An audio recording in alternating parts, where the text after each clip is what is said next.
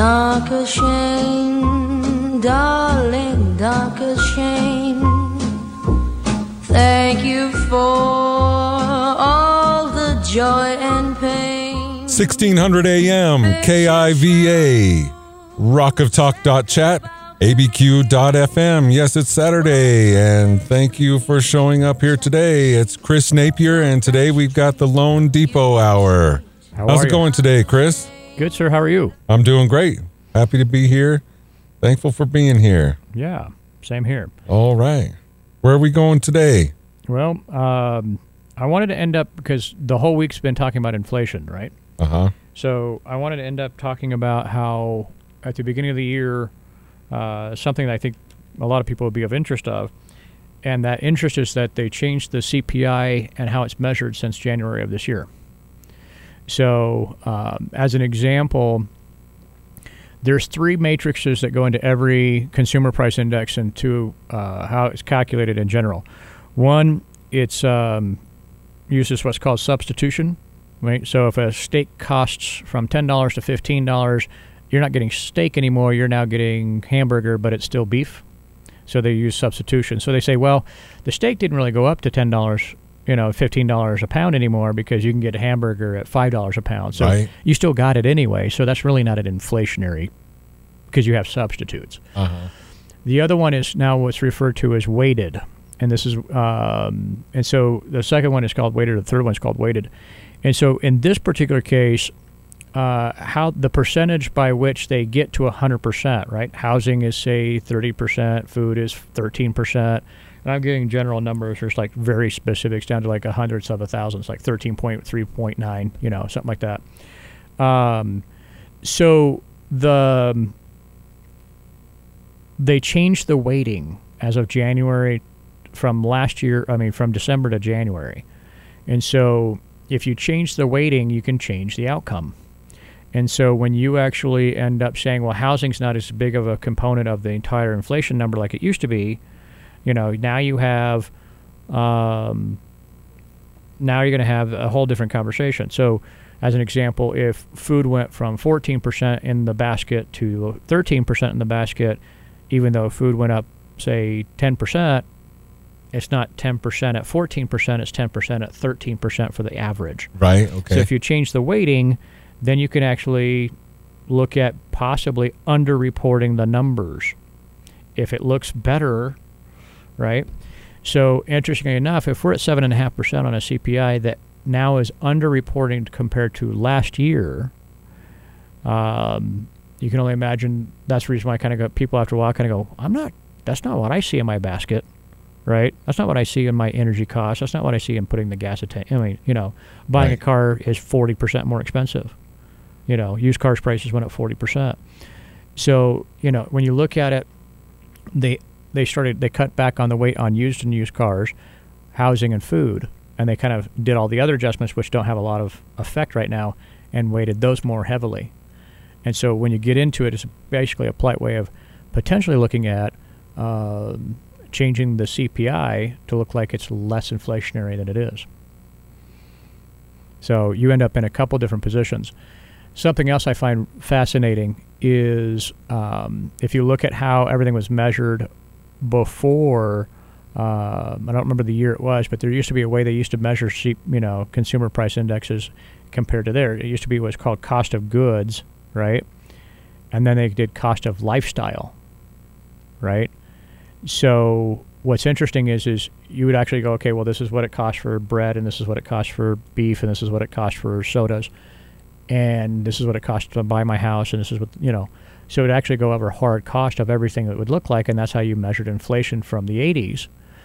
In the 90s and 2000s, they started switching that model from a cost of goods index, or COGI, to a COLI, which is cost of living index, which is a polite way of saying you can actually change it to now you get to do substitutionary. Then you get to do weighted, and you get to do all these other things that you used to not do, right? So how they measured it from the 80s to now is not even remotely the same. So some people disagree that, well, my grocery bill went up $100 a month. That's not no 7%, right? The average for the whole basket is not 7% if your grocery bill went up $100, right? And so there's a lot of little things in how they calculate all that. But anyway, I find it fascinating. And the reason I find it fascinating in the mortgage business is that rates are going to go up based on what people believe the inflation numbers are, right? So when the federal government is now fighting inflation, which matrix are we looking at, right? Which numbers are we coming to, which numbers are we reviewing? So if we're now looking at, an average weighted that's less per month, say 0.1%. So instead of 7.6 or 7, like it might have been, it's a 7.5. Well, next month or the month after that, maybe it goes to a 7.3 or 7%. Yay, we're winning. We're dropping the numbers, right? Not necessarily, huh? Yeah, maybe not. So if you took out some of the biggest inflation numbers and weighted, made them less of a percentage as a weight, housing, food, and cars, which all skyrocketed. Okay, well, you make them less, you kind of turn the dial down. So it doesn't look as bad. And so that's why a lot of people, may have a disconnect between what they show on TV and you're like, that doesn't even remotely represent what I'm dealing with. Right? Right. But what they're doing is that's how the policymakers are now so what happens is that's how the policymakers get into it. Right? And so from every perspective in the planet, no politician, Democrat or Republican, wants CPI to go up, right? Because if it's really hard for everybody to make ends meet now, or harder over time, and we know it's just going to get harder and harder because prices are going up on everything, no one's getting reelected, right? So the CPI, just so everybody knows in the audience, it comes from the Bureau of Labor Statistics. So, again, just how everything's measured is how they're going to create policy to fight it and go through. So, it's kind of like life as I kind of see it. Whatever you measure in your life is the only thing you can improve, right? You work out, you watch your calories, you watch your, you work out, you do all that stuff. You kind of measure your workouts, you measure your calorie stuff. That's what trainers do when you don't have the motivation yourself. They help you kind of track it all, right? And so when you start tracking is when you're able to measure, and that's what you're able to improve. So if you change the measuring stick, okay. Anyway, it's the subtleties between everything, right? And there's way more examples I could bring up, but so as you're going through this and as the environment continues to get worse, so here's something to consider. We're now in the first week of February. If you're going to do any kind of refinance or you need cash out of your property, I would call now. I wouldn't even wait any longer. Just move. The reason for that is the Federal Reserve is going to stop buying mortgages and stop buying interest rates by March. They will also raise the interest rates that banks charge each other. Okay? So the numbers you're seeing from all the mortgage companies are probably our new bottom line numbers. I don't think they're going to go down. Okay? After they remove the rest of the support or quantitative easing in March, there's, they're talking about how much of a rate hike they're going to do. Well, don't get confused. That rate hike means between the banks and what they charge each other. That's not what you and I get as retail rates to cars and credit cards and mortgages. But it will indirectly affect all those things. So eventually when they remove all their support and all the quantitative easing, it will by nature move the rates up again. So when we're looking at March, if you're going to do anything, I would do it now. I wouldn't wait.